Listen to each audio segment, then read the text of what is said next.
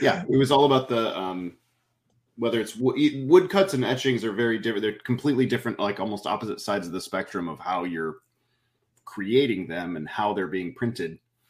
Because on one of them, you're actively working on the area that's going to be printed, and on like a wood block or relief, you're working on the areas that you don't want to be printed. Like you're actively carving away all the stuff you don't want. You're never actually working on the stuff that is being printed. Like instead of, carving the line that's going to be printed, you're carving the shape around the line. So they're very different, but at the same time, they both have these problems to solve of how do you get tone? How do you get something other than just black? Yeah. And again, they have very different answers about how you do that. But in all that problem solving about how you get grays, how you get texture, how you get something that's not just blah or lazy looking, something that looks finished. Yep. All of that stuff got put somewhere in my head where then when I returned back to doing kind of traditional ink illustrations, it was all there, whether it had to do with my overall line weight or about cross hatching or stippling, and how to create lots of different values of gray in my work where it still is very readable. It's still graphic enough. You're not getting lost. Did you struggle with scale? Because printmaking typically is 1-to-1 in scale, and while printing is typically a reduction. So were there early sort of like, oh, this is coming out way darker than I wanted it to? I had more of a, this is coming out darker than I wanted it to when it came to just color. And that's just it always prints a little darker. And until you're used to that and knowing what you're seeing on the screen isn't necessarily exactly what you're getting, until you can like mentally and optically compensate for that, there's not a lot to be done. But no, I didn't have a whole lot of reduction problems with the ink work.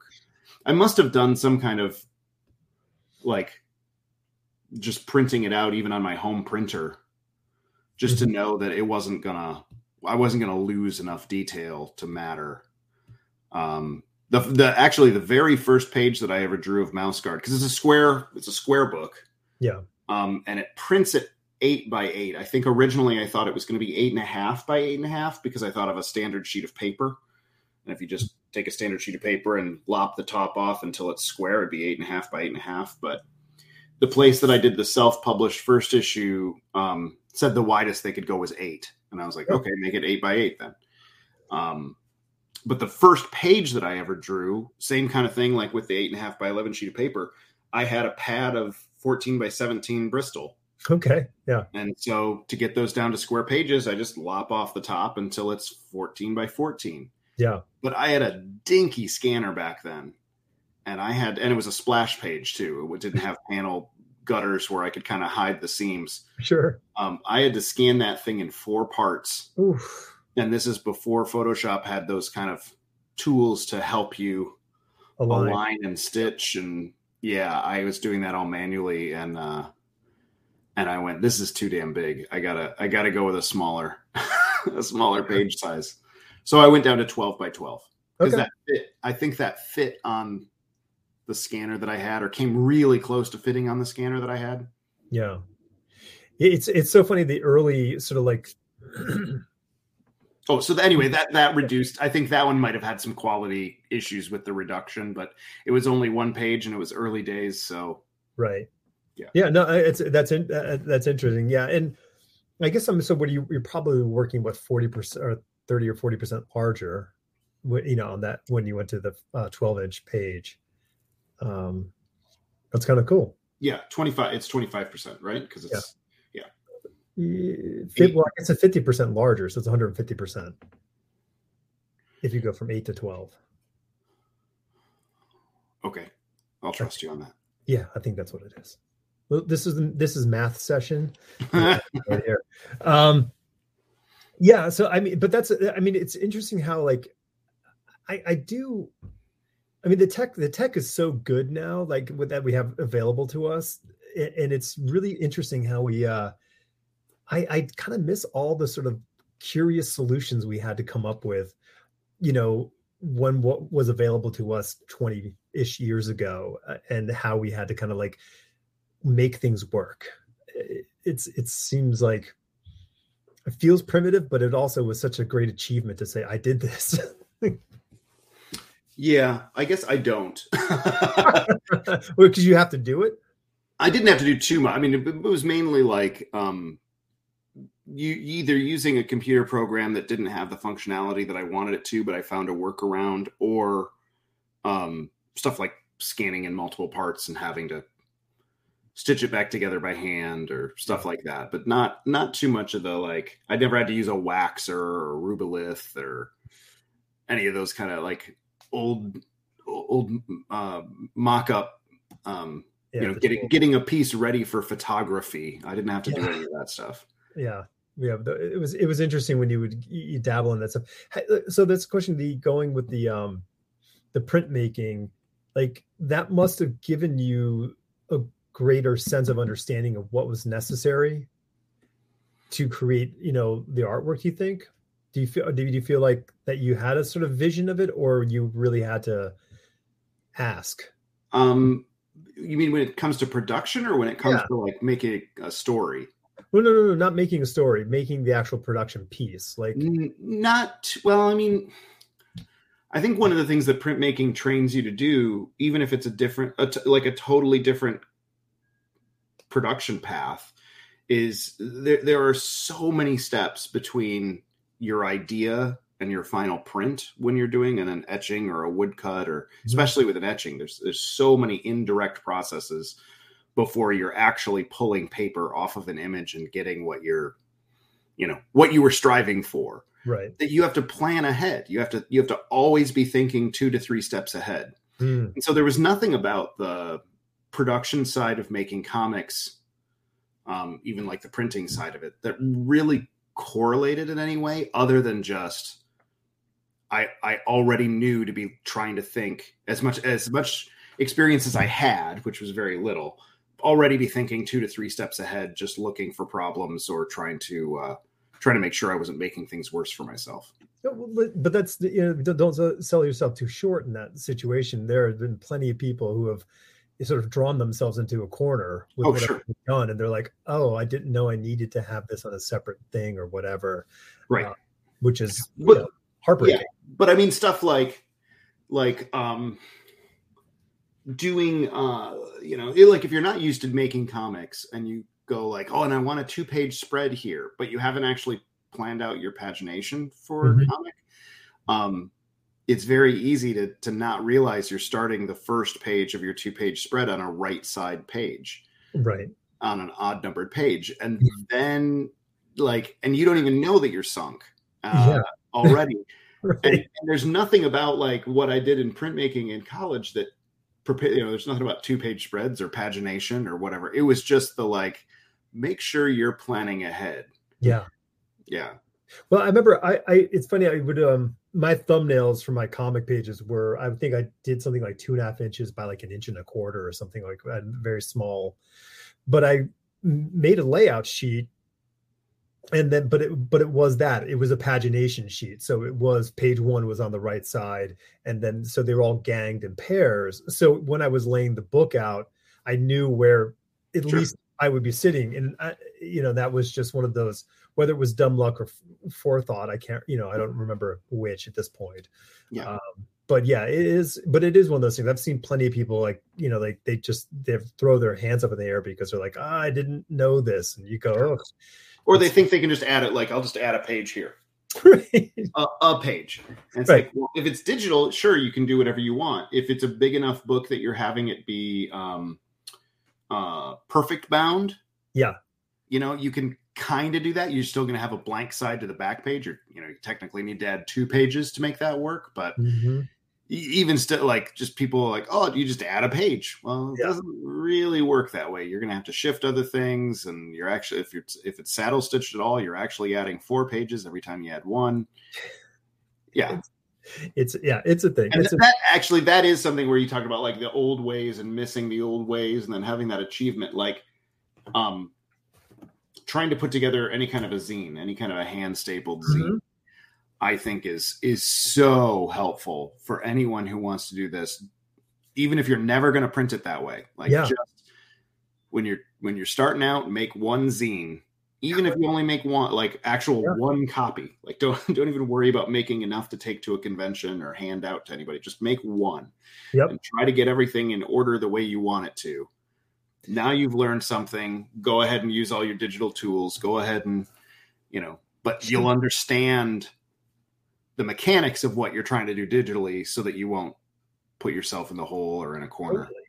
It makes it makes me think like, that would have been a great assignment, in art school. Like, hey, cool. Yeah. Like this semester, like, or for the next month, you're all going to make a zine, and that's it. Like, and I probably would have hated it, because I'm like, I just want to draw comic pages, but it would really make you solve all those problems. Yeah. A friend of mine who we grew up doing comics or trying to draw comic stuff together when we were in high school. And he ended up pursuing different fields, and he always felt like he never drew consistently enough or had the confidence to do a comic. And I kind of challenged him. This was maybe even pre-Mouse Guard or just around the time Mouse Guard got started. I can't remember, but I told him like, just because he was good about like keeping a sketchbook, going to coffee shops, sketching people in a coffee shop, sketching just part of the coffee shop, like just the space, the location. And I said, why don't you just keep a really good sketchbook and just try to, no matter who you're drawing live, try to make it into like two characters that are all, and you're just drawing the same head on that person over and over, whether that's the person there or not. And you'll end up with this sketchbook. And then I bet you I could, with scans of those, cut it all apart and put it together in a story. Yeah. And we did that. I did a little short using just his art as the like found object panels. Yeah. And then I think that would be, if you were doing that in as an assignment in class, you would give them some amount of like maybe 2 or 3, just so that not all the students have the exact same stuff, but 2 or 3 different packets to work with. You can only use the stuff in your packet, cut it, repeat it, etc. Make a comic, make a short story out of it, and then publish it into a zine. Yeah.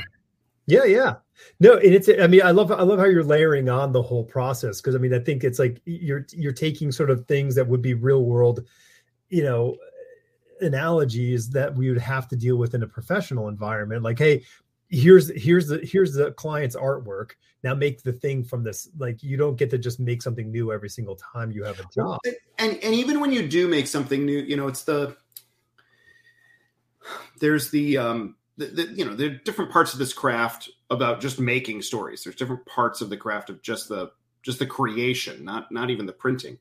And when you can isolate, almost like isolating variables, that's how you're going to, fix the thing that's wrong. So if you need to work on your storytelling, it's very easy to get hung up in your actual drawing, to get hung up in like, maybe you're like, something's wrong with the story, and it's not the story, it's your perspective's off, or you're not drawing consistently, or you're drawing boring panels. Right. But in terms of like just panel to panel, telling a story, getting pacing, what are the sizes of the panels and stuff. That's what I like about that like found object thing is, one, it's not your work. It's somebody else's work. Yep. So you're not going to be precious about it. And you're really just trying to make the most interesting thing out of what's there. And it isolates just the page layout, panel shape, storytelling aspect. And you're not worrying about the drawing, you're not worrying about the coloring, you're not worrying about perspective, you're not worrying about, and sure, you're right. In other ways, sometimes in this business, depending on what your job is, if you're the inker, you don't really get to do much about changing the artwork. You'll have your voice in there, but you don't get to then go, this panel's bad, I want to replace it.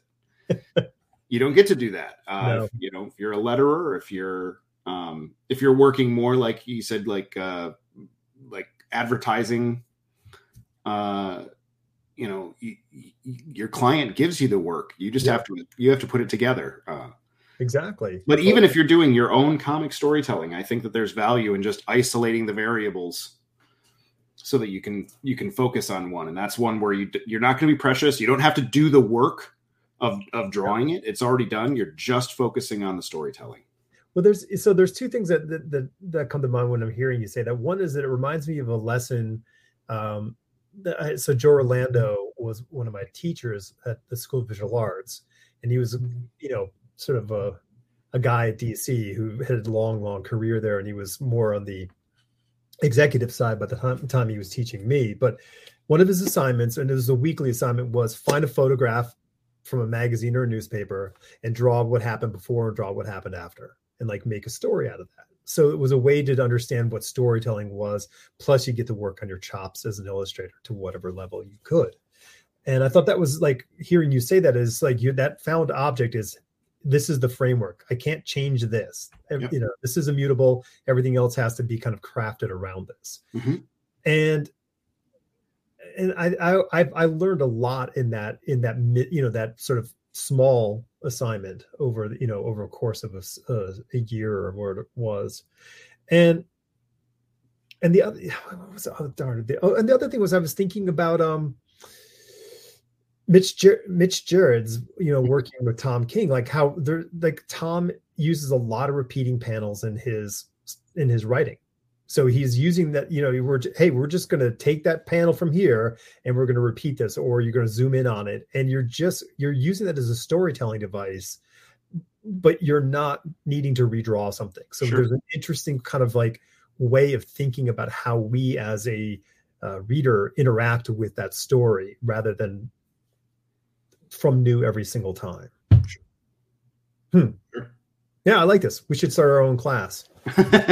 I mean, it's also like making a trailer. If you have your favorite movie and you were given, here's the full movie. Yeah. Make a trailer out of it. Like you can only use what's here. Yeah. Yeah. Sure. And I mean, how many movies have we seen trailers for? When we saw the movie, we're like, it's not exactly what I remember the trailer being like, because they're telling you a specific story to get you to go to that movie. Sure. And I think there's even within that assignment, there's different kinds of, there's different ways you can do it. How many times have we seen the trailer and we go, I don't need to see the movie. I just did. Right. You could assign, hey, everyone, take this movie and condense it down to a 2-minute trailer that still is the movie. And that's a huge, that's actually a really great exercise in so many ways, because, like I write novels, and one of the hardest things to do is to write the synopsis of a novel. Like right. You sit and write this gigantic thing, and now, hey, can you make that a page? And it's like, whew, okay, and that's like, but that's what that you're saying is take this, 2-hour thing and turn it into under, in a minute and a half. Yeah. And tell that story. It's very, I mean, it's a cool exercise, and I'm sure there's probably other ways of doing it by taking, turn Watchmen into a very short, 2-page thing. Tell that story. Sure. Yeah. It's cool stuff. So you were making comics with your buddies in high school, like trying to, nothing really ever got done. Dutifully struggling and trying to come up with that thing. So another thing actually, before I dig into that, it's really, you have a great, it seems like you have a very good mind for frameworking, like coming up with a sort of, here's a framework and we're going to build around this framework construct. And so what struck me is the idea for the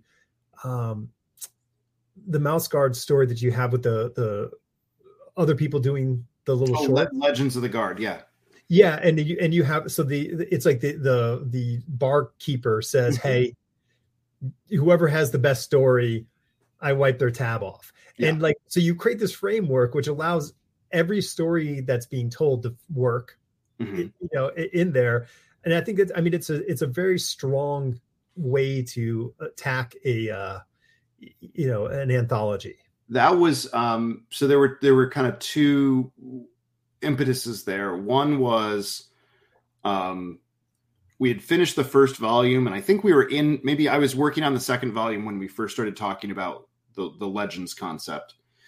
And Jeremy Bastian, who's a really good friend of mine, had done a pinup or 2 pinups for the first book for fall. And then Mark Smiley, who was head of Archaea at the time, had done a pinup for fall as well. And no offense to the other people who did pinups for fall, they were great, but there was just something about Jeremy's and Mark's where I was like, these people get what Mouse Guard is. And I would love to see more of their view of this world. But Mark's got his own comic. He's running a company. There's no way I can ask him to do a whole issue. We can't do a one shot of Mark's. And Jeremy was working, and Jeremy works very slowly too. He's very methodical. There's no way I can ask Jeremy to do that. And I was like, we'd have to do short stories, and it would have to be like a Canterbury Tales kind of a thing, because I don't want to be done seeing their view of Mouse Guard. So that was the first thing, was like, let's do a Canterbury Tales thing where we can ask people to do some amount of work that isn't overwhelming. But the other side of that was, what anthology comics out there based on an IP tended to work? And there weren't many that I could think of. Mm-hmm. And as a huge Hellboy fan and Mike Mignola fan, I even knew that I got the first Strange Tales that they put out and was disappointed and didn't continue. Eventually, I think people got me the whole collection as gifts. It was nice, but I was like, I'm a huge Hellboy fan. I'm a huge Mignola fan. Yeah. So I just tried to make a mental list of like, what would it have taken for me to engaged in that more? Right. And it was like, I just made a list. It was like, I knew from interviews, Mike wanted to be hands off. It was more the editors kind of thing. Mm-hmm. Mike was like, I don't want to be involved. I don't want to have to tell people no. I don't want to mess around with this. I tell Hellboy story. If I'm telling a Hellboy story, I'm probably writing it and then somebody else is drawing it if we're doing it that way. But I'm not going to let other people do stuff. So if I say it's hands off, then when something's wrong, I don't get blamed. Right. So there was that. Mike didn't do any covers. And then ultimately none of the stories mattered. Right. They were, but they also, why are we telling them? Yeah. Like if they don't matter, why are we telling them? Is it just purely a fun exercise? So I wanted to solve those things and making it. So I was very involved. I handpicked everybody, and I was a co-editor on the book. I did all the covers and setting up the storytelling thing so that it was, to clear somebody's bar tab, and that the stories were meant to be tall tales and fables. So anytime that someone wandered way out into left field and did something that was not anything I would ever do in Mouse Guard and couldn't be canon, it was okay. This was a Paul Bunyan story. Right. Yeah. No, it's as a device, I think it's inspired. And it works, and it does solve a lot of the problems that you pointed out. So bravo. Thank you. Yeah. So high school kid. All right. Figuring whatever you could with comic books out. Yeah. I remember that. Like, was that buddy of yours the same age or older or younger? Same age. Same age. That one was the same age. The guy who I did more with was about 3 years older than me. Okay. Yeah. It was kind of there was a group of us that all did role-playing games and stuff like that. And sometimes some of those people would go, oh, I'll write something, or I have an idea for a comic, or I have an idea for a character. And, one of us would draw what that thing was, and we'd kind of all develop it. But when it really boiled down to it, it was the three of us, Mike, Jesse, and myself. Mike's the one who did the coffee shop drawings. And then Jesse and I are best friends. And we at some point decided we were so good at this comics making thing, even though we seriously never actually made a comic, that we called ourselves the Plot Masters. We were so good at story. We're the Plot Masters. Okay. It's over on my shelf. I have a business card from 1996 of the Plot Masters. And together, between Jesse and I, we came up with about 30 IPs. Oh man! During that time period, some of them were things that were just mine, and he would like weigh in on a little. Some of the things were just his, and I'd weigh in on a little. And then a good hunk were things that we worked on together, and they belonged to both of us. And sometimes those other friends and D&D players would chime in, or the impetus might have been their thing, but then Jesse and I really crunched down on it and made it into something. And we actually did a limited video podcast series that you can go to theplotmasters.com okay, and watch.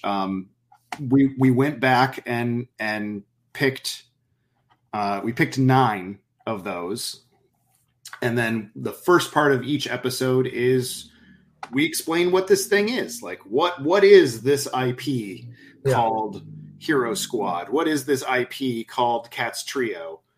And we would explain it, and we'd show all the embarrassing artwork, because we still have it all. We were good archivists. So we would show all the embarrassing stuff. We'd talk about what we were influenced by, whose artwork we were influenced by. And then at the end, we each reveal that we've done a new piece of artwork. Here's what it would look like if we were doing that thing today. Right. And we did 10 episodes. The 10th episode is actually going back to the villain of the first IP, and we thought he deserved his own whole episode. So yeah, we did 10 episodes. We wanted to do more. Like I said, we had about 30 IPs, and I thought we could kind of stretch that out into about 40 episodes. But turns out even just the work of putting together the episodes and doing the artwork was too much. And we barely got those 10 out. Well, I mean, I love it. I love that you sort of kind of dove back into this youthful, efforts, that you found a way to kind of exhume them, give them a little bit of a dust off, travel back into that period.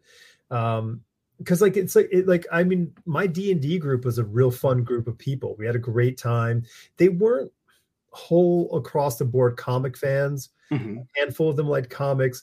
They weren't really artsy outside of that. So like my comic buddies in that group, they just like reading comics. So, we really exchanged the sort of the fascination about that, but we didn't really have that. I had other people who were the sort of the art people, from art classes or whatever. So there was a kind of a difference there, but, I love the idea that you really kind of brought that all back into your life for a period of time. It was fun. I would still love to be able to do the other ones, but where I pursued art full time as a career, Jesse didn't.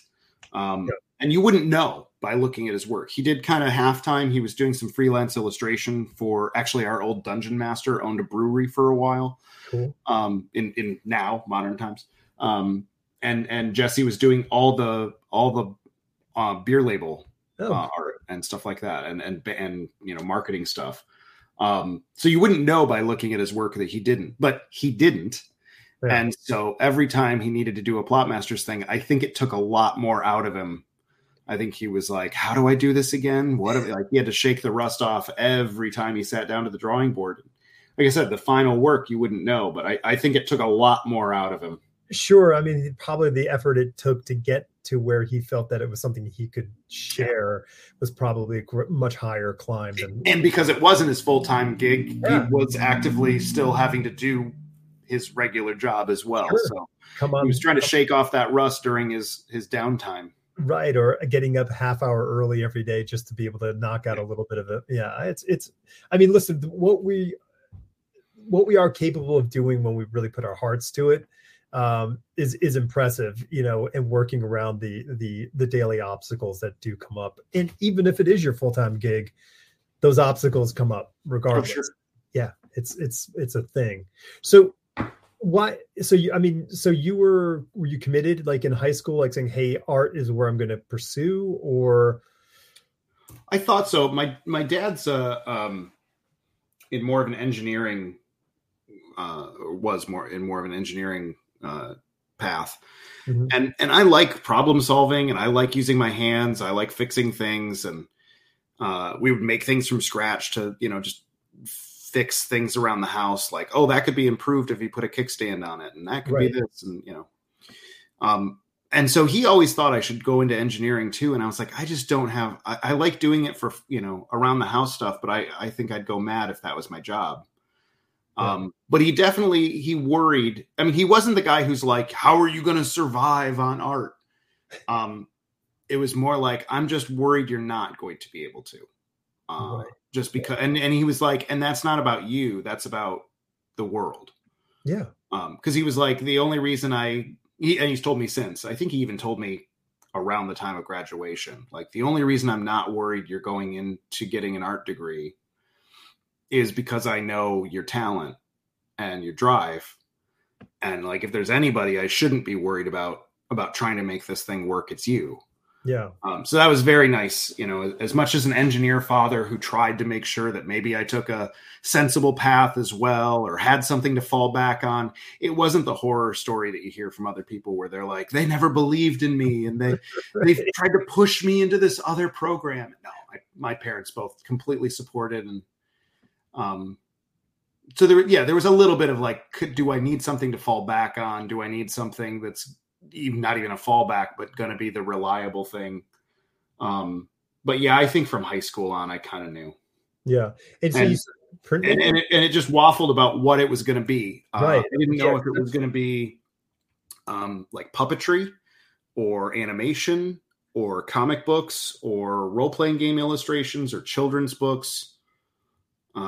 Even special effects and model making in movies, all that kind of stuff was potentially on the table through the 4 years of high school and even beyond. Yeah, no, you're speaking the same language, man. I like all these things you're saying are just really, really, echoed in my heart. And yeah, it is tough. I mean, I think for me, like, I was really interested in a lot of that, a variety of things, but I loved comic books the most, I think. And I knew that like those things showed up on the shelves every month. So I guess instinctively I knew that there had to be work for that. So I was like, well, I guess that's the thing that I could do because it has to happen. I dabbled in all those other things, and on a purely amateur level. We made our own little films on VHS, camcorder. And I was the one who was coming up with, either special effects costumes or special effects. Yeah. I was the one, I did some animation, both stop motion and computer animation. And I've built and tried to perform puppets. And the thing about comics is it is entirely possible to put out a comic where you are the only person doing anything. You are a one-person show. You are conceiving, writing, drawing, inking, coloring, lettering, and even potentially self-publishing that issue. It is possible to do that. Almost every other one of those things is almost impossible to do by yourself, if not impossible. You making a video game by yourself or making an animated movie or episode by yourself is so impossible. You need a team. You need an army. Yeah. And I just thought, this way I don't have anybody, like, I can't blame anybody. I don't have to go find my people. I don't have to be on the same page. I can just do my story in comics and I can be alone and do it myself, not have to, either where I'm not having to rely on anybody or I'm not messing up somebody else's thing. Someone else's vision. I don't want to be the weak link. Here I'm kind of making it sound like I'm always going to be the strong link and I'm worried about other people being the weak link. I also don't want to be somebody else's weak link. So yeah. Well, I mean, if I do it myself, I can do it. And then I have nobody but to blame or praise but myself. Yeah. Yeah. And I mean, and when we live and die on our talents, like, the question of that talent is always in the air with us. It doesn't, even if we're cooking along and we're doing the thing and we're doing it well, there's going to be that little question that'll pop up every so often of like, are you sure this is the right answer? And is it? Okay. So yeah, I mean, I get it. Like every time I work with, clients, I'm like, oh boy, like, am I going to be able to give them the answer that's going to make them feel that they made the right choice here by hiring me? Like that's, every time. Yeah. I've got a cover assignment right now. It's a 5-issue miniseries. I've done multiple covers for this title before. Mm-hmm. And yet this time I'm going, I think I need to do something different, and I don't know if I'm capable. Right. And it's like, I'm trying to mentally reinvent the wheel, and yeah. It's so fucking annoying because you like, it's like, I mean, I've been doing this for over 30 years. Like, why am I having this argument? Like, they called me for a reason. Like, you go through this whole stupid song and dance and you break your back figuring out the things, and then you present the things, and then usually they're like, okay, great.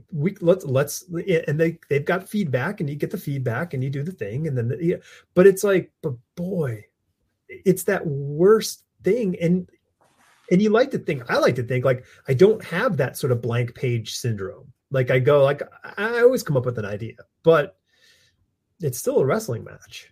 Yeah, I mean, you don't want, we all know artists that we've admired where at some point we look at their work and we go, oh, they phoned that in.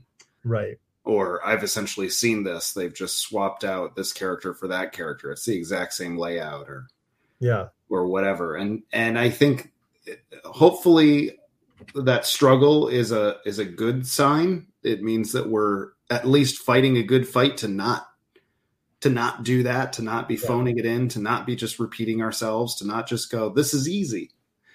Right, sure. Because our work is going to get sloppy if we do, and we as fans also realize that fans notice that. No doubt. No doubt. And I think that's yeah. Maybe I just wondered if, like, back in the day of fax machines, did someone actually send their artwork in, literally phoning their artwork in? Possibly. Yeah. It has to have happened. It has to have happened. So how do you, like, so you get this printmaking thing. I mean, like, there's a gap between, printmaker David in college, with the, I'm going to say you wore a beret, and to didn't, but okay. Into putting out, like, issue 1 of Mouse Guard. Like, there's a chunk of time that happens. And where did you go, and what brought you to that? So in high school, I had wanted to do comics. And like I said, there were a whole host of other things that were potentially options. In college, even though there were still all these potentials, the one that seemed the most logical was children's books. And I had kind of given up on the idea of doing comics for 2 reasons. One, my work didn't look like what I saw on the shelves in comic stores. My work looked more like what you saw in children's books. And the other thing is, you have to draw lots and lots and lots of drawings per page for a comic. And with a children's book, you draw 1 piece of artwork per page, maybe 1 piece per 2 pages. Yeah. That's the, like, work smarter, not harder kind of a thing. So that was really where I thought I was going to be in college. And I put out some samples and submissions to children's book publishers. I also put out a slightly different version of that packet to games publishers for maybe role-playing game illustrations. Mm-hmm. And got a whole bunch of nothing back. I think I got 1 response that was a no thank you. And all the rest fell on just, I mean, they never even left the post office, as far as I know. I mean, I got no response. But I was, by the time I graduated, I needed a job that was going to be able to pay my rent, and my wife and I got married, and it was all that kind of stuff for years. Graduated college in 2000, and then got married in 2003. And then started drawing Mouse Guard in earnest probably at the end of 2004. Okay. So I would say that, like, especially the 2000 to 2003 was just working a job, paying rent, visiting my girlfriend / fiance, and then eventually not visiting. And then also, like, setting up life as a married couple, buying a house and figuring out how all that was going to work, and commuting and just the, just day-to-day life stuff. Well, what was the job? Antiques. I worked in an antique shop. No way. Architectural antique. So right when I graduated college, I was at Starbucks. Okay. And Because Starbucks was a great Mike job. drawing you? What's that? Was Mike drawing you? Mike. Isn't Mike? Well, I thought Mike coffee shop Mike. Oh, I gotcha. Yeah, I gotcha. Mike and I actually worked at that same Starbucks for a minute when I was still in college. Yeah. No, Mike was not drawing me. He could have. Sorry. So I worked at that Starbucks, and it was a good job when you're in college because the hours are flexible and pay wasn't bad. It was way above minimum wage, and you only had to do like 21 hours to be considered full time to get the health benefits. So great job. But I got really depressed that week after I graduated, whatever my first shift was, like graduate on a Sunday, throw the cap in the air, do the graduation parties. And then Tuesday, you come back in for your 3 p.m. shift. Yeah. And you're just like, oh my God, I'm making people's coffee and toasting their bagels, and I can't do this forever. This is not okay. So found the job at the architectural antique shop. It was a really cool job. It was one of the most unique places I've ever been in my life. And it's like a building, good people to work with. It just had no end game. Like it was there was no part of working that, no matter how long I worked there was no part of it that then prepared me for any other job. It's not like I could, put on my resume, well, I worked at this antique store for 7 years. Like it would have just been a lateral move. I would have been able to go work in some other shop at the same exact level. Right. There was no promotion kind of stuff, but I was a terrible salesman. Terrible. Because I'm the kind of guy, like when I go into a store, I like to be left alone. So I was the kind of salesperson that I want to encounter. I would greet people. I wasn't unfriendly or anything like that. I'd greet people. I'd give them. It was a very confusing store. It had 3 floors. It was 17,000 square feet or something like that. It was huge. It was this enormous building. And I give them a little bit of the lay of the land. Even though you came in off the street, you're actually on the 2nd floor. There's a basement level and an upstairs. There's a stairway to the front that goes up, stairway in the back that goes to other 2 floors. Here's what's on the different floors. Let me know if you need any. Is there anything I can help you find? No? Okay. Let me know if you need any help. I'll be wandering around. And then I'd leave them alone for 20 minutes. Right. And the owner's like, did you ask what kind of house they're working on? Did you ask if they have a particular style they like? Did you? And I'm like, no, I'm leaving them alone. Yeah.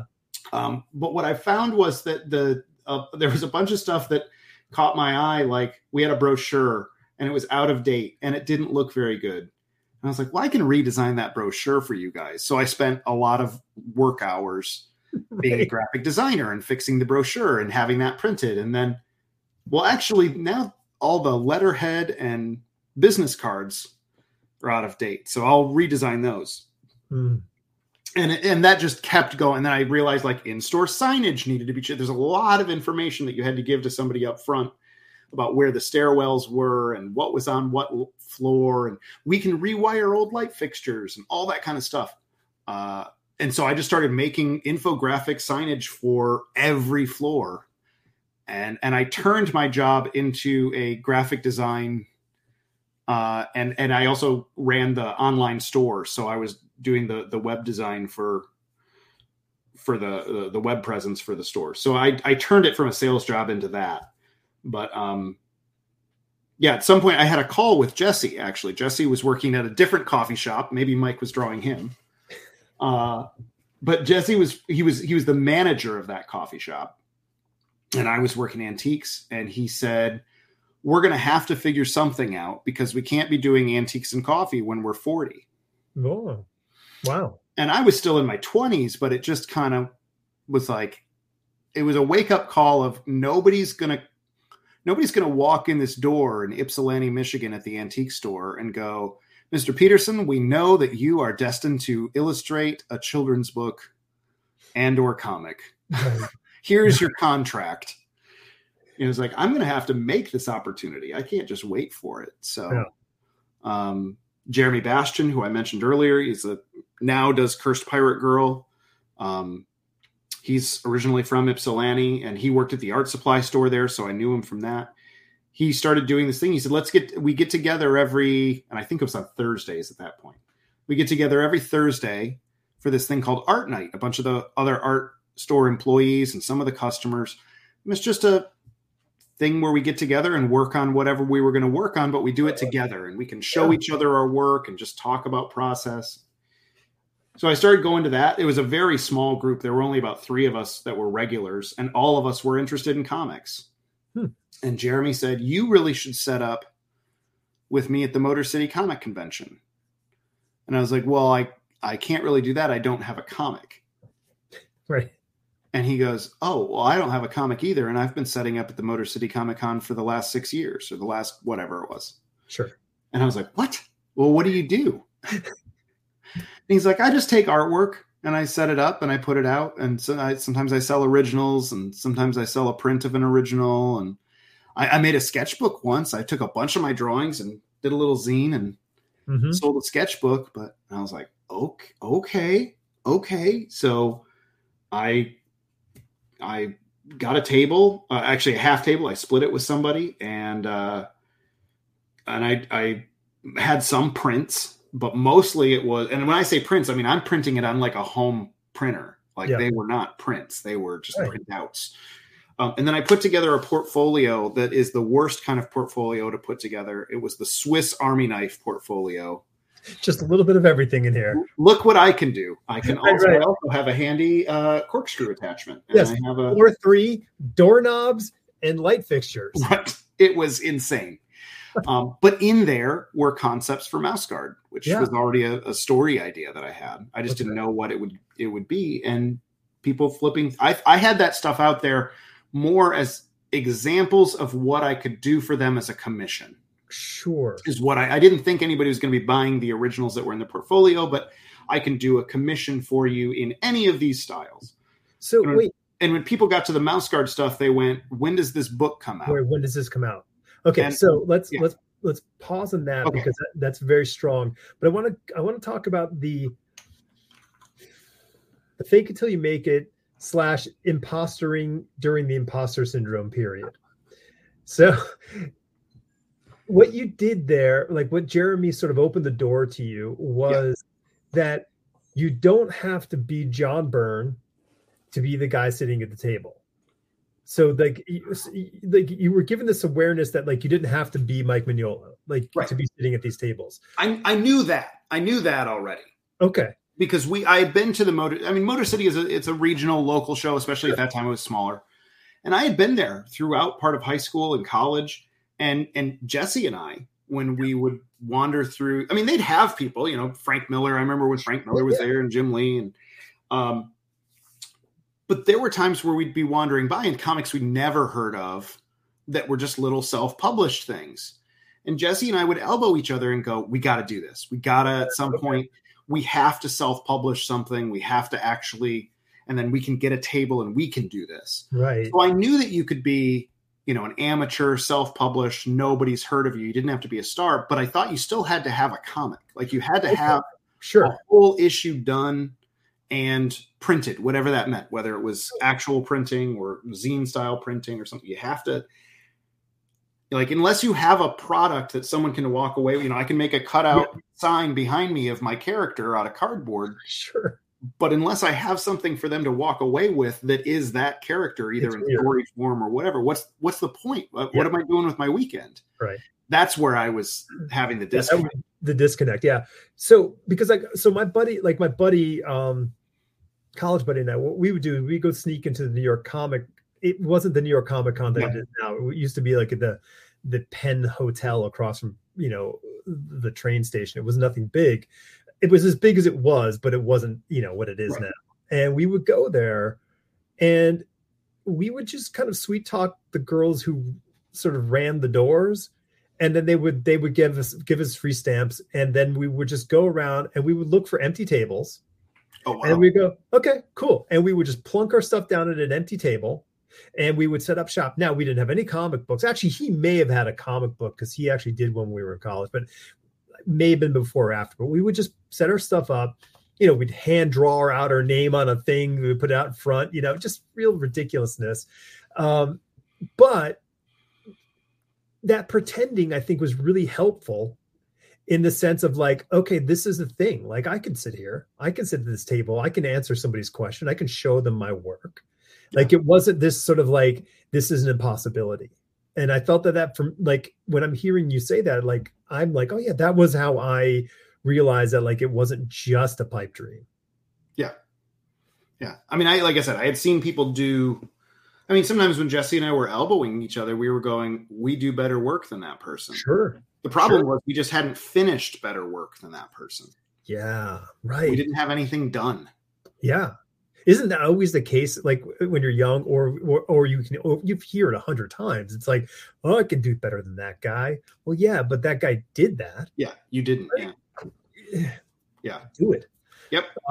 Okay. So that's cool. So, I mean, but that's really, I mean, that's really kind of very cool. And I think that's yeah, I propose everybody who listens to this conversation, if you want to get in the comic business and you live in a second and below market of a comic conventions, just snake a table, figure it out, and put yourself in the position, because like you're going to have to solve problems. I mean, I don't know what the expenses are now for right. small kind of shows, but small regional shows, but at the time, an 8-foot table was $100. Sure.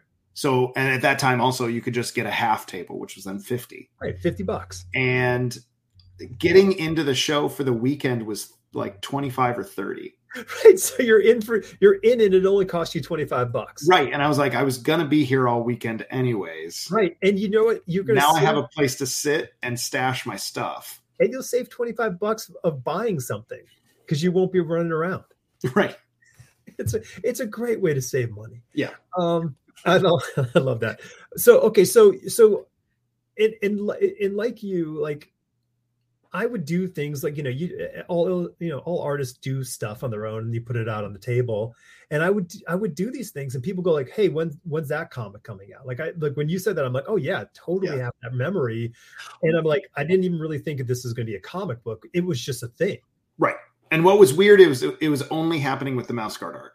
Okay, well that's great market research, right? And completely unintentional, but sure. Yeah, there was other stuff. I mean, some of the other stuff was copyrighted. I had a watercolor of Batman. I had a Hellboy something in there. I had other characters. So obviously they're not asking me, when does this book come out? Right. They knew better. But there was other stuff that was just mine. And they didn't ask about that stuff. They asked about the mouse drawings. When does that book come out? Yeah. Okay. So this is what you said, 2004-ish? That was late 2004. That was October of 2004. Mm-hmm. All right, cool. So where did the impetus from that come? I mean, like, was it D&D based? Was it hanging out, just BSing, or like what was the sort of the spark of that for you? Yeah, I mean, well, in high school, I had the idea of doing an animal. I loved talking animal stories, mm-hmm. and I wanted to do a D&D adventure that was talking animals. And the high school version of it had lots of different species. It was a lot closer to like Disney's Robin Hood. Yeah. In fact, there was a fox and a bear in mine as well, although they weren't the main characters. And then in college, I wanted to dust that idea off, and I thought about pushing it so that they were more like Aesop's fables, not kind of Disney humanoid cartoon characters with animal heads. I thought, what if I made it more like Aesop's, where they're the actual animal? And then what if I also infuse a bit of Tolkien, where every species has its own culture, its own language, its own, everything, which became really daunting. Not to mention, instead of just elves, dwarves, men, and hobbits for culture and architecture, it's like every species that could perceivably be together. It's like Jesus Christ. So, but the other problem was, how do you keep small characters involved in the story? If you're keeping all the predator-prey relationships going, like you can come up with some kind of story caveat where the fox has to keep the bunnies alive. Yeah. Which is why he's not just eating them on this quest, but there's only so much of that you can keep going where it doesn't feel silly.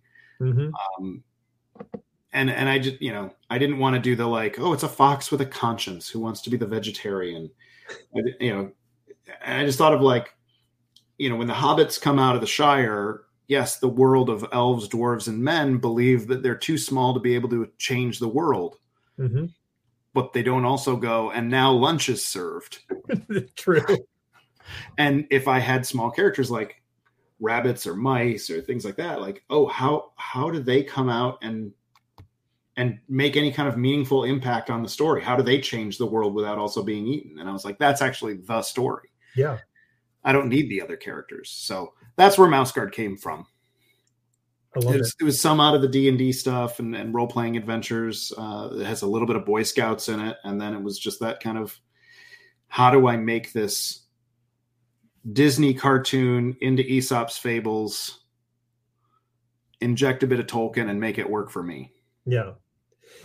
It's so I had this sort of this belief system of like the age of 12 syndrome. Like we lock into all these things that are super important to us for the rest of our life, like sort of by the age of 12. Like, so whatever those things are, they kind of resonate with us and carry on. And like, I think almost everything I write has an air of something that was so important to me by that point in my life. And like what you were saying, all these things, I'm like, yeah, those are the things I loved, as a kid. And I would love to mix all the ingredients of whatever that is and make the thing, from that. And that's exactly what you did with this. Okay. So the idea sort of goes from germination to sort of, it coagulates into a form. And then people want to know when it's coming out. And people, right. So you draw a mouse with a staff, and then you draw another mouse with a sword, and people are like, "Hey, what's going on here? I want to know more about this." Because that market is an interesting market in the comic book world. I mean, like Usagi Yojimbo has been around for a long time, sure, and has such a great following. And so when people see like really interesting versions of anthropomorphized animals, they go, what is this? I need more, which is great for you. So did you just like start collecting sort of, you had this framework idea of like maybe what the story idea world was, and then you started just building characters and then said, okay, I need to create a quest or whatever? Characters were easy. Characters were some of the first things that came even, before going to Motor City Comic Con, because they were based on friends of mine. They were based on Mike. They were based on Jesse, and not just our actual selves, but we had all role played enough together that I knew that the kind of characters we tended to play, and that the role-playing game adventures got interesting when we would butt heads in game, when our characters butt heads, where we all have the same goal, but we have different ways of wanting to achieve it. Yep. And then you have character interesting clashes, and it was like, I know how all of that stuff works for this group. I should just write those people as characters. So the characters were there. And then the original story thing was this like giant war with the weasels was what I had on deck. But when after Motor City and people say, when does this book come out? I go, as someone who's never actually finished a comic, right, doing a weasel war is too much. And I also worried, like, I have a lot of information to try to get across about what is the Mouse Guard, what do they stand for, why is it called the Mouse Guard, who are, so it's animals, it's I needed to get all that stuff across without even getting into the plot of now another species. Now we have to look at a whole other species and culture of the weasels yet. So I just came up with a first issue that I thought was like, it was the on-ramp. If a good story is moving along at freeway speeds, you can't expect somebody who's just pulling out of their garage, a customer who's essentially walking down the aisle at Comic-Con, pulling out of their driveway speeds to then pick up the issue and instantly be going at highway speeds. You got to give them an on-ramp. You got to make it surface streets, and then that place where they can rev up to speed. And I just wrote a first issue that I felt like did that. I abandoned any kind of story stuff that I had before. I mean, I didn't abandon it, but I just went, I'm not touching that. I'm doing something new that just explains what the hell Mouse Guard is, both actually explains it, but also just in the feel. Like, I want to get the vibe. I want to set the tone so people know what to expect. Who am I as a storyteller with Mouse Guard? This is who I am. Yeah. How did you determine to say, like, hey, I'm going to sort of break the issues into seasons of these years? Like, what was your... Well, I mean, the first issue was just an issue. In fact, it didn't even have a twist. And that was the only issue that I self-published. So there was no like fall subtitle on it. It was just, in fact, I gave it a subtitle of Belly. That issue was called Belly of the Beast. And that's all it was. It was Mouse Guard, Belly of the Beast. And then I put a twist on the very end so that I thought, if this works, I want to be able to come back. Yeah. Nice. Well, I love that. I love that instinct that, like, as a writer, a young writer has of this, like, well, I got to figure a way, like, if this, because in our head, the way in the back is like, and not so quiet, but it's in the back and it goes, yay, like, this could happen. Like, someone could really like this. And and someone's going to want to see another one of these. And so you kind of like probably hit this point where you go like, well, I can't make this the end. Like, this has to be sort of like, how does this make this the beginning? Well, and I knew that, like, even if I had wrapped it up, it wasn't like I closed it, like, now there's no more stories to tell. But I just thought doing the next issue would be kind of like doing this one. It would have to be almost another standalone or another beginning issue, a beginning of whatever that story was. And I just thought, like, if I put a hook on this, I already have the first issue then done. Like, the first chapter of the ongoing story is done. This isn't a standalone prologue. So yeah, I wanted to put that hook on, and then the deal happened to do it with Archaea and actually have it be published. And I don't know where in that framework it became fall because every issue was getting its own subtitle. Maybe that's what it was. It was like, how are we gonna define this? How are we going to collect this? And I said, well, the first volume should just be called Fall. And Fall worked because it was both set in the autumn, but it also has to do with the fall of the Mouse Guard. Yeah, right.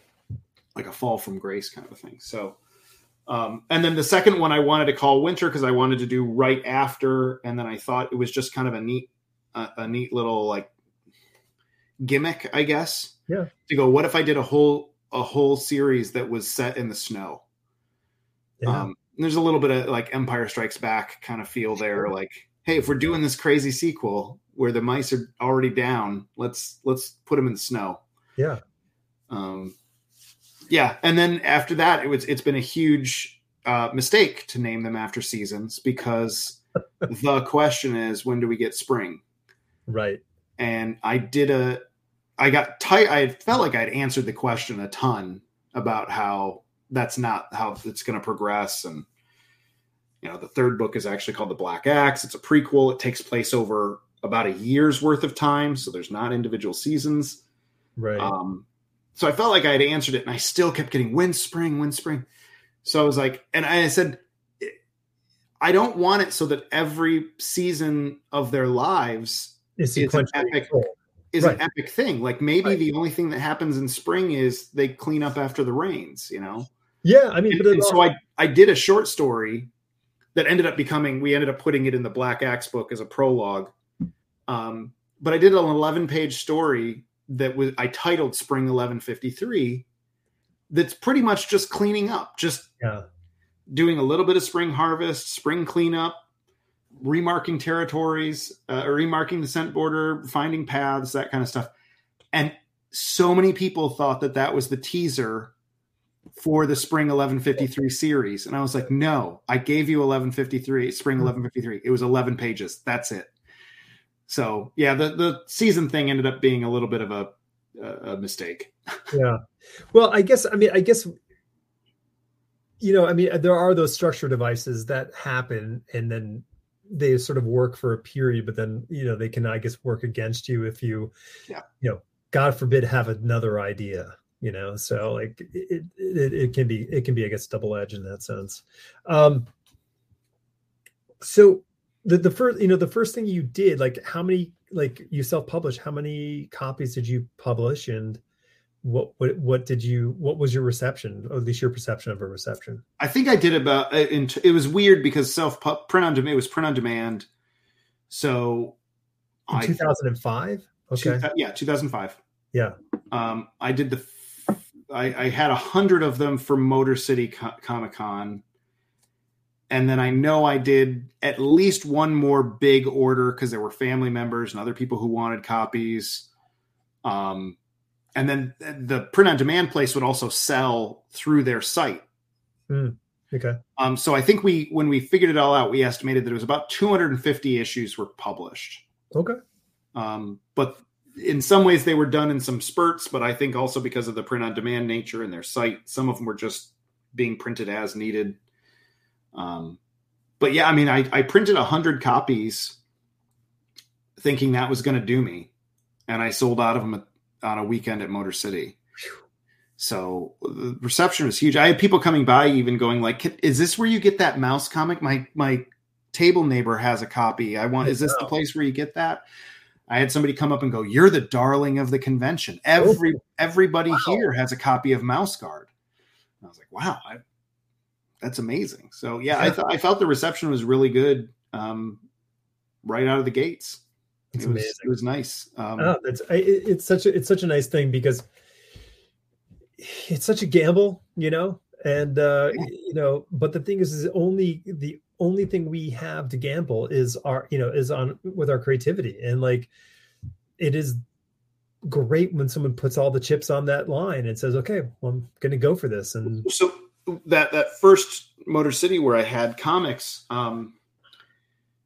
Jeremy and I had sat next, even though I had a half table, Jeremy had a full table next to me at the October 2004 convention. And I left there going, I'm going to do a first issue. I'm going to do Mouse Guard for the spring show. Motor City ran twice a year at that point. So I said, I'm going to have one for the spring show. And Jeremy went, well, I'm going to try to make a comic also. And we both had some experience working with somebody, helping somebody get files ready for a print on demand book. So we knew the process of how to make the pipeline, where you get a finished book. You just have to do the art. So I was doing Mouse Guard. Jeremy did a comic. And then we had some stuff some short stories that we had done that we knew that's actually why we knew about the the print on demand stuff. We knew that they had been printed for somebody else and they were never going to be printed again. We said, why don't we just take those short stories and then come up with a couple new small things. Mm-hmm. And between our two tables, we'll have 3 comics. We'll have Mouse Guard, your comic, and then this anthology thing that we did together that's all these shorts. So we really put our money on that line. We had between us 3 issues. Yeah, wow. But to your point, Mouse Guard did really well and sold out. The anthology did and Jeremy's standalone book didn't. And it was really hard. It was hard for me as a person next to him to then be able to enjoy my success, but also for him, especially, he put all this work into this thing and it's just not getting there. In fact, it's part of the lessons that he learned, or that he feels like he learned. What he took as the lesson of why that didn't work is exactly what Cursed Pirate Girl then is a result from. Oh, okay.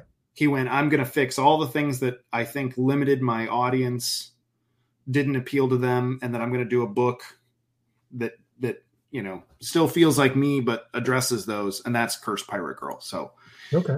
He made some lemonade out of those lemons, but it was a struggle for him. He put, good money into it and a lot of time, and it didn't end up working. So my story isn't everybody's. I can say that. Oh, dude. No. I know that. I mean, I as many friends I have who are, had the success, I have just as many who've, had the struggles, and we all have struggles in different stuff. I mean, you did other stuff, and then you did Mouse Guard, and now you're like, okay, I know where my audience is, and you can build on that, which is fortunate. So that you did that first thing, I guess, is somewhere under 6 months, around there, 6 to 8 months. Yeah.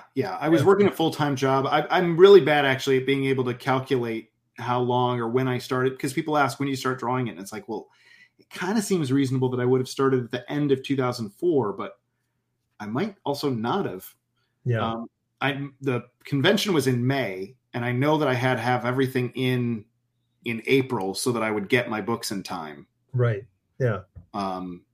So it might have been like 4 months actually, depending on when I started, because I can't remember if I know I didn't like come home from Motor City and start drawing page one The next day. I know that didn't happen. Yeah. You get it, dust off the whiteboard, and you started breaking it all down. Yeah. Right. Just got home, left all my convention set up in the car, and just wiped everything off the table. Page one. Of course, that will be the television version of what happened. Right. Yeah. No. The stuff stayed in the car. You went home and you started playing video games or something. Yeah, like that's the reality. I think I just slept. I think I slept. I think I unpacked the car and then slept because hadn't gotten a lot of sleep over the weekend, and I had to go to work on Monday. Right. Yeah. I'm sure you and your wife celebrated at least selling 100 comics. Yeah. I mean, we had a Sunday shows tend to end a little early, so once the convention's all torn down, we made a tradition of going out to at that time, fancy dinner. Ooh. At TGI Fridays. Sweet. I mean, it was like all the people that were kind of in our convention crowd. Okay, we're gonna go blow the money we just made at TGI Fridays. Fancy dinner. Convention meals are some of the best meals. Like having meals with your friends, and after the shows or whenever, it's the best. Yeah, it really is a great luxury.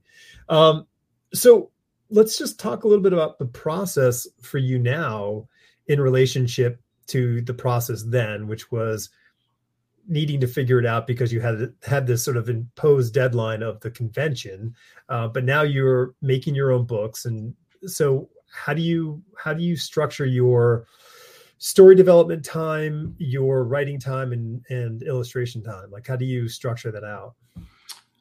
Right now it's in a weird place of flux. It's been so long since I've done a long form. So I'm working right now I'm working on what is the fourth book of Mouse Guard, and it is that big Weasel War story that I avoided touching at the beginning. Sure. And it's been both so long since I've done a long format story, and this is that story that was kind of so big I was afraid to get into it. Right. That I'm kind of not knowing what I'm doing and even giving myself permission to go, don't, like, if this was your process before, it doesn't have to be your process this time. So okay, good. The other books kind of went on this slow. The first book, I didn't write anything other than an outline, and then I'd just draw. Okay. And then I'd come back and put in the dialogue and words later. Winter book, I did some writing because there was a lot more conversational stuff, and I needed to know where the panel beats were, to know where, who was reacting in what way. I needed to know what they were saying and when. Yeah. But I would still write in these smaller segments. I would write almost like scene by scene, and then I would draw those pages, and then the next scene, write it, draw those pages. When I did the Black Axe book, I had written complete script before I started drawing. Now I'm kind of back to, I don't know. It's a hybrid system now. I don't know. Yeah. Now it's just like, what are you feeling right now? Because if you're not feeling something, the terror is setting in and you're going to go hide under the bed. Right. Yeah. But in general, I definitely need some words first, unless it's like just an action scene. Mm-hmm. But I need some words first so that I can, I have a template file for Mouse Guard pages in Photoshop. I can put the type in so that I know how much of the panel is going to be eaten up by balloons. Mm-hmm.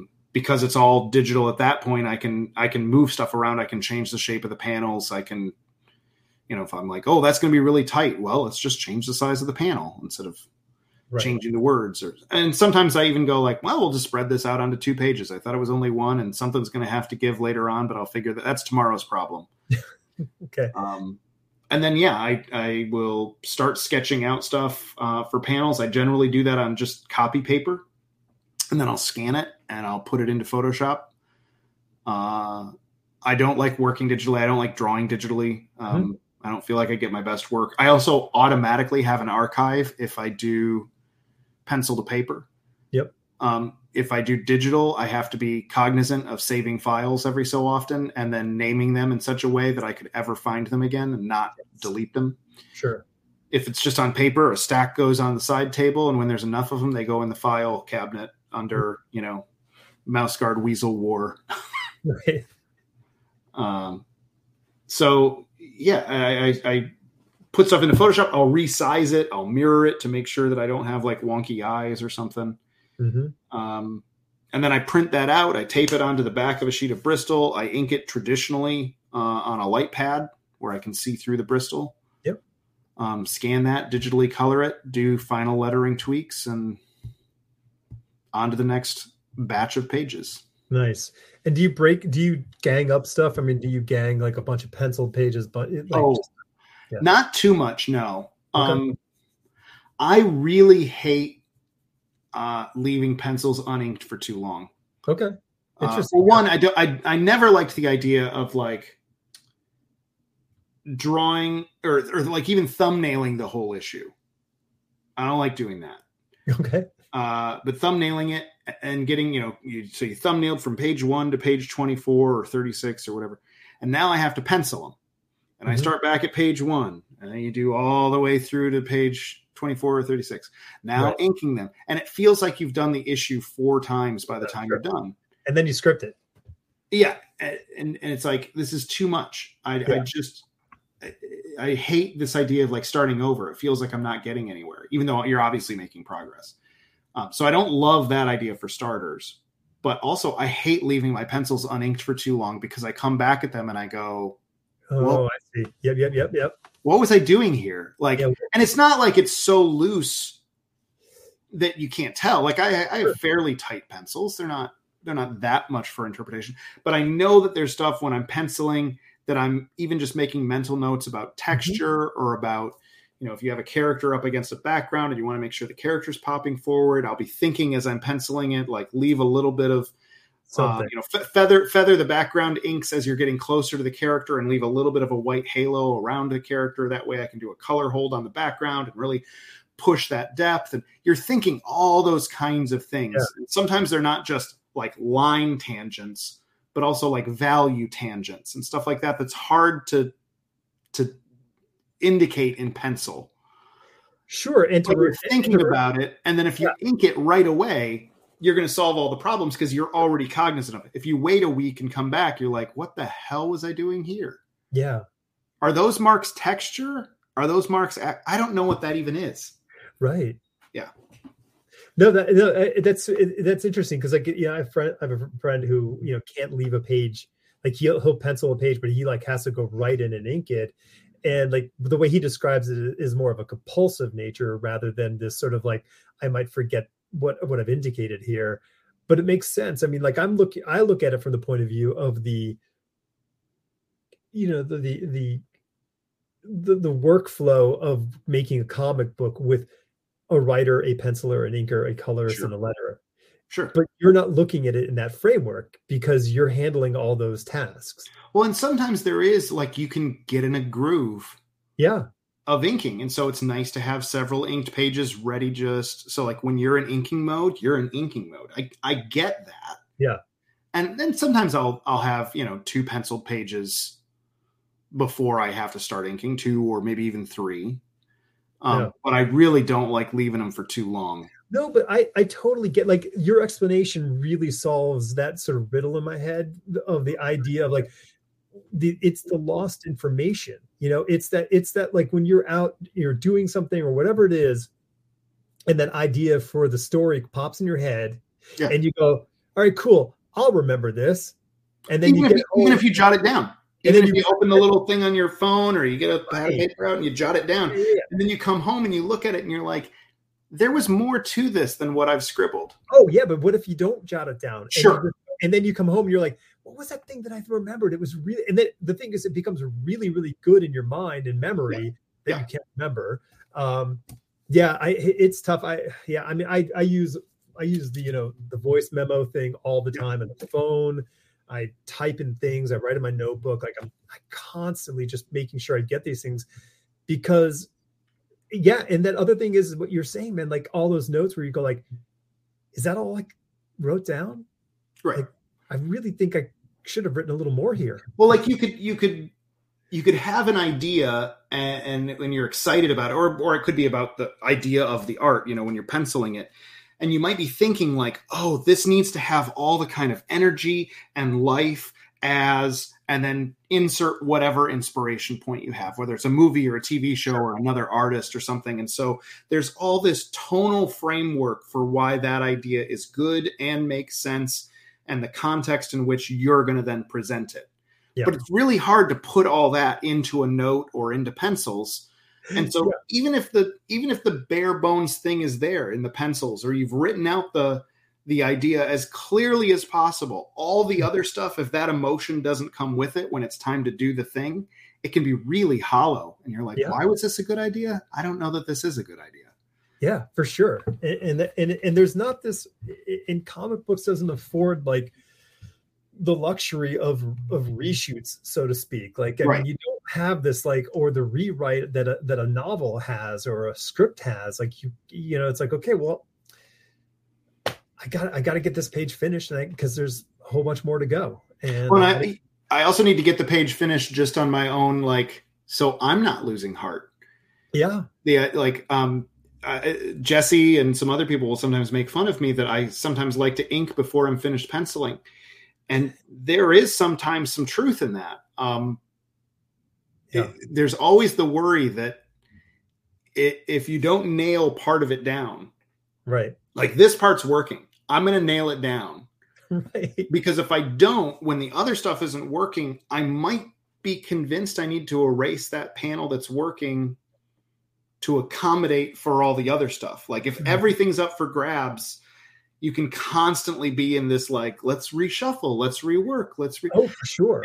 And so like, I need to get stuff nailed down and go, this part's working and everything else is going to have to accommodate to that. Yeah. So even if this stuff isn't working right now, I'm inking the part that is definitely working before I lose it, either through lack of confidence or I accidentally just smudge it or something. Like I want to ink that. I want to get that part done. So I will ink a panel on a page before I have the rest of the page completely penciled or figured out. That's so interesting. When I talked to Noah Van Sciver on his book, his graphic novel. I mean, he would, it was so long. It was like 250, 80 pages. It was really long. And he's like, I would find myself like drawing something and I had to go back to earlier pages because I was drawing whatever I was drawing so much better than I was 40 pages ago. And I had to go back in and change faces and stuff just to make things work. And you have to come up with your mental rules for how much you'll allow that to affect. At what point aren't you just redrawing everything? And then, whole thing, right? Yeah, like what's just a constant cycle. Whenever you hit, whenever the mile marker hits 120 more pages or 60 more pages, you're all of a sudden enough better than you were the last time. You got to go redo them again. Yeah, and then your odometer hits 60 pages again, and like you got to set rules for yourself if you'd start doing that stuff. There's a crazy drafting software. It's an online thing where it will start to erase what you've written if you don't keep a writing pace up. Like it will, like if you just sit there and leave it blank, it'll start erasing. I'm like, it's a very insidious and brilliant, way to motivate, that sort of like, got to keep going. God forbid that, you have to get up because there's a plumbing or, the bathtub's overflowing or I would assume there has to be some sort of function of saving and, the dog's fighting a raccoon in the yard or someone. The male person just slipped on the ice in front of your house. And you're going to get sued unless you go help them. You got to and there goes your draft. Yeah. The whole thing, you come back and a bad day just turned into the worst day. There's a video game on the old Mac and pre-Macintosh, the Apple II, and it was called Ultima. And it was an old school, Dungeons and Dragons adventure thing. And it was, no graphics whatsoever. And I remember I built up a character and I think like, hey, it's lunchtime, and I ran off to go to lunch. And then of course things happened. I came back like hours later And I walked in the room and I heard like, what's that weird sound? I walked up to the computer and it was like the last 2 hit points of the character as like something random had just come in and yeah. So that's like, don't let the goblins or weasels get what you're working on. Yeah. You know? Protect them at all costs. That's right. Oh, well, I think we did it. Did we do it? I think we did I think so. I think you did it. You're good? I'm good? I'm good. Yeah. I'm good. Cool. David, man, it was a pleasure having a conversation with you, man. This is enlightening for me in many, many ways. Oh, good. Yeah. And I really do enjoy your work. And I know a lot of people do. My local comic book shop was super excited to hear that I was going to be talking with you. And awesome. They were like, "Oh, put in a good word for us." So, Comic Envy in Asheville loves you. You're well loved there. And where can people find you? Mouseguard.net is the best hub. Mm-hmm. But I'm at Mouseguard on Twitter, Instagram, and Hive. Welcome to Hive. I'm my own name, but you have to spell it right. David Petersen, Petersen. Yes. On Facebook. I also stream on Twitch on Mondays and Wednesdays under my name, under David Petersen. You can watch me work. Sometimes I'm drawing, sometimes I'm inking, sometimes I'm coloring. Sometimes I'm making architectural models. It's a different day every day. That's exciting. So yeah, those are the places. Mouseguard.net is the hub where you're going to find the links to the other places. So if you're going to forget everything but one, remember Mouseguard.net. Well, I will put it in the description. So even if they forget, they can just look down below. There we go. Yeah. Right on. Well, hey, good luck getting back to it. The Thanks. Weasel Wars. Can't wait to see what the Weasel Wars bring. Thank you. Yeah. Till next time, everyone. Carry on. And thanks for tuning in.